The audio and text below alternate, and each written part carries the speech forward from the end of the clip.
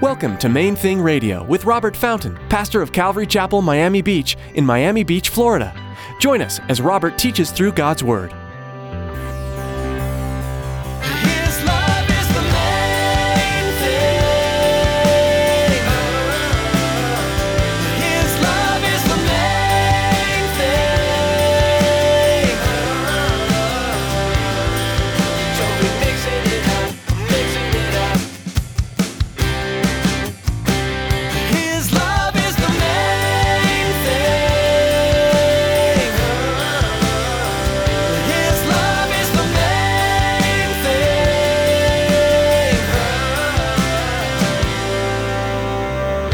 When we remember the truth about our enemy and his tactics, we can defeat him. But we don't defeat him by responding to evil with more evil. And that's playing right into his hands. When we hate those who hate us, when we hate those who mistreat us, we're playing right into his hands. We're doing exactly what he wants. But when we respond to evil with good, now we're doing battle on the right battlefield. When we respond in the opposite spirit. When we're wronged, we often let our emotions run free. But Pastor Robert reminds us today that we must keep our feelings in check. Satan uses humans as his tools. He wants you to respond out of anger and hate. When you've been hurt, don't get even, rather kill them with kindness and defeat the true enemy. Stick around after today's message from Pastor Robert. I have quite a bit of information that I'd like to share with you. Our web address, podcast subscription information, and our contact information. Now here's Pastor Robert in the book of Matthew chapter 5 with today's edition of Main Thing Radio. His love is the main thing.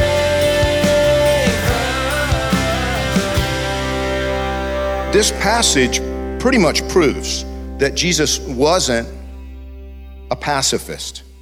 He wasn't teaching or promoting pacifism. Now, another one that kind of backs it up, and by the way, there are those that look at this and say, oh, it wasn't really a sword he was talking about. It was this little knife. Well, it was one of two things. It was either a dagger or the short sword that the Roman army used. Both of those are defensive weapons. Both of those were used for self-defense. It's not a butter knife. It's not a bread knife or something. These were both like military or self-defense kind of weapons. And one of the reasons that we kind of I lean toward the idea that it was like the Roman short sword is that later on, do you remember the night that Jesus was betrayed? They're all in the Garden of Gethsemane. What did Peter do? He cut off the high priest's servant's ear. Remember that? And we're told he used a sword to do it. And how did Jesus react to it? See, this is another one of those that sometimes it'll be brought up to justify or to, like a proof text for pacifism that, Peter should never have had that sword. Well, that's not what Jesus said to him. Jesus didn't rebuke Peter for having the sword. He rebuked Peter for using it at that time and in that place. You think Peter was walking around with a sword and Jesus somehow didn't know? Of course he knew. And he didn't say to him, Peter, you shouldn't have been carrying that to begin with. He said, put it away. It's not the time, it's not the place. Jesus didn't need defending. It's kind of like I heard Chuck say one time about the Bible. We want to spend all our time defending the Bible and proving the Bible. You don't defend a sword. The sword of the Spirit doesn't need defending. You just use it, and it accomplishes what God sends it forth to accomplish. Well, in this passage, Jesus was teaching us that there's a different kind of warfare, of which quite often we're unaware. There's a spiritual battle that's raging. It's bigger. The battle that's raging around us in the invisible world is bigger and far more dangerous than the physical violence that we might encounter or have encountered. And that's what he's talking to us about in this passage in Matthew chapter 5. In 2 Corinthians 10:3, the Apostle Paul reminds us under the inspiration of the Holy Spirit, though we walk in the flesh, in other words, though right now we live in these physical bodies, we do not war according to the flesh. For the weapons of our warfare are not carnal, they're not physical, they're not fleshly, but mighty in God for pulling down strongholds, casting down arguments, and every high thing that exalts itself against the knowledge of God, bringing every thought captive, or every thought into captivity, to the obedience of Christ. Our enemy isn't human, but he uses human beings to accomplish his goals.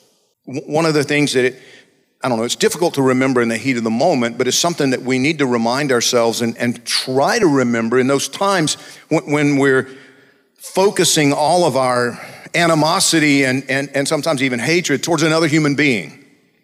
Our enemy uses human beings to accomplish his goals.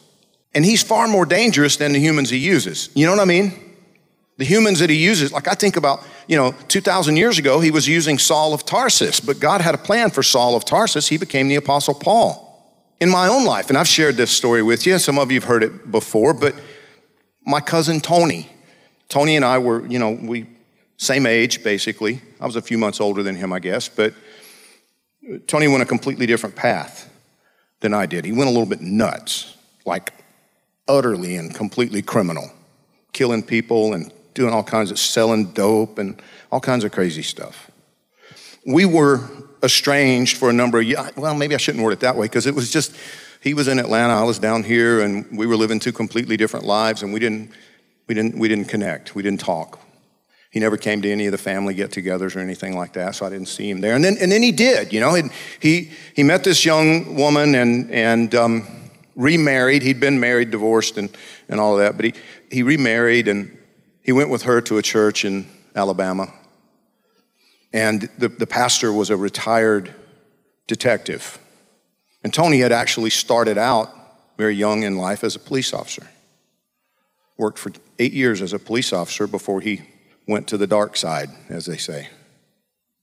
And we're standing in my front yard, or at least I think that's where it was, because I just remember I hadn't met his new wife and hadn't seen him in years, and we're standing there, and he says to his wife, "This preacher right here is the one who taught me how to smoke weed. He's the one who introduced me to sex.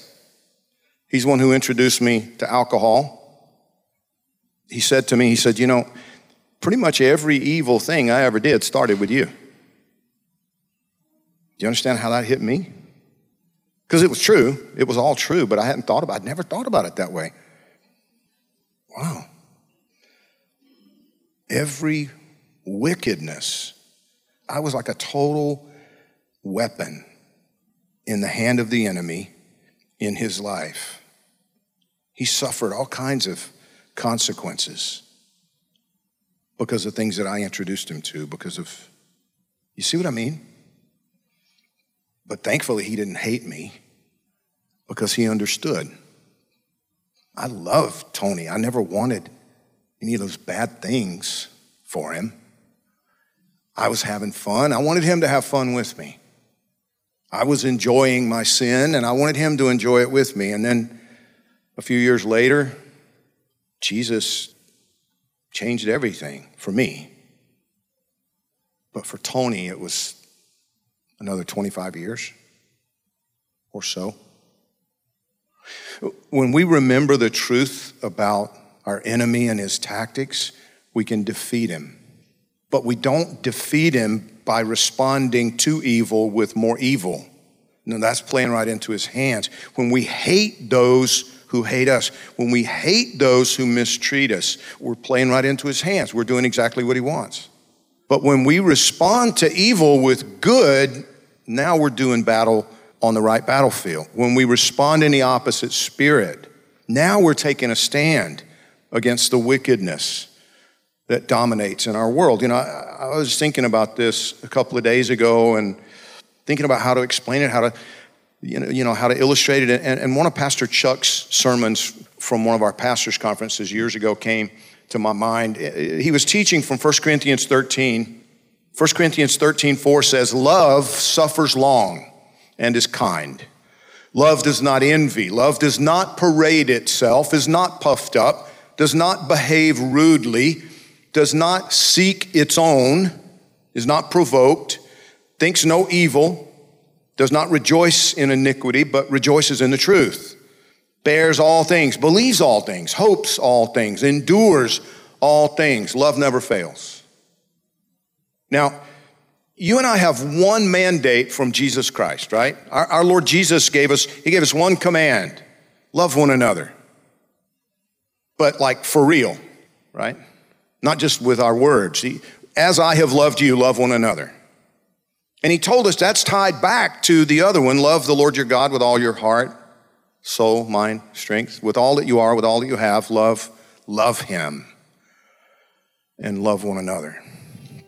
And now he's telling us here in the Word of God that love suffers over and over and over and over and is still kind. His love is the main thing. His love is the main thing.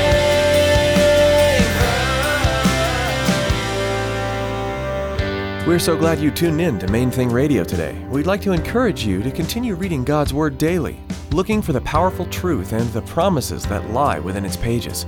There's always something to learn from the Bible, and we hope you'll make it a part of your daily routine. If you'd like to listen to more of Pastor Robert's teachings from the book of Matthew, you'll find them at mainthingradio.com. You'll also learn more about this ministry and connect with us on social media.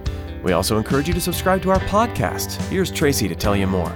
Life these days moves fast. From one appointment to the next, most of us race through our days with blinding speed. Those in-between moments are great opportunities to connect with God. Subscribe to the Main Thing Radio podcast to enjoy messages like you heard today, anytime, anywhere. Simply log on to mainthingradio.com and click on the podcast button. Thanks, Tracy. We also want to invite you to join us for worship this weekend. Come visit Calvary Miami Beach on Sunday for worship and Bible study, or join us online as we live stream. You'll be able to find out all you need to know by clicking on Calvary Miami Beach under About at our website. Again, that's mainthingradio.com. That's all we have time for today. Join Pastor Robert next time right here on Main Thing Radio.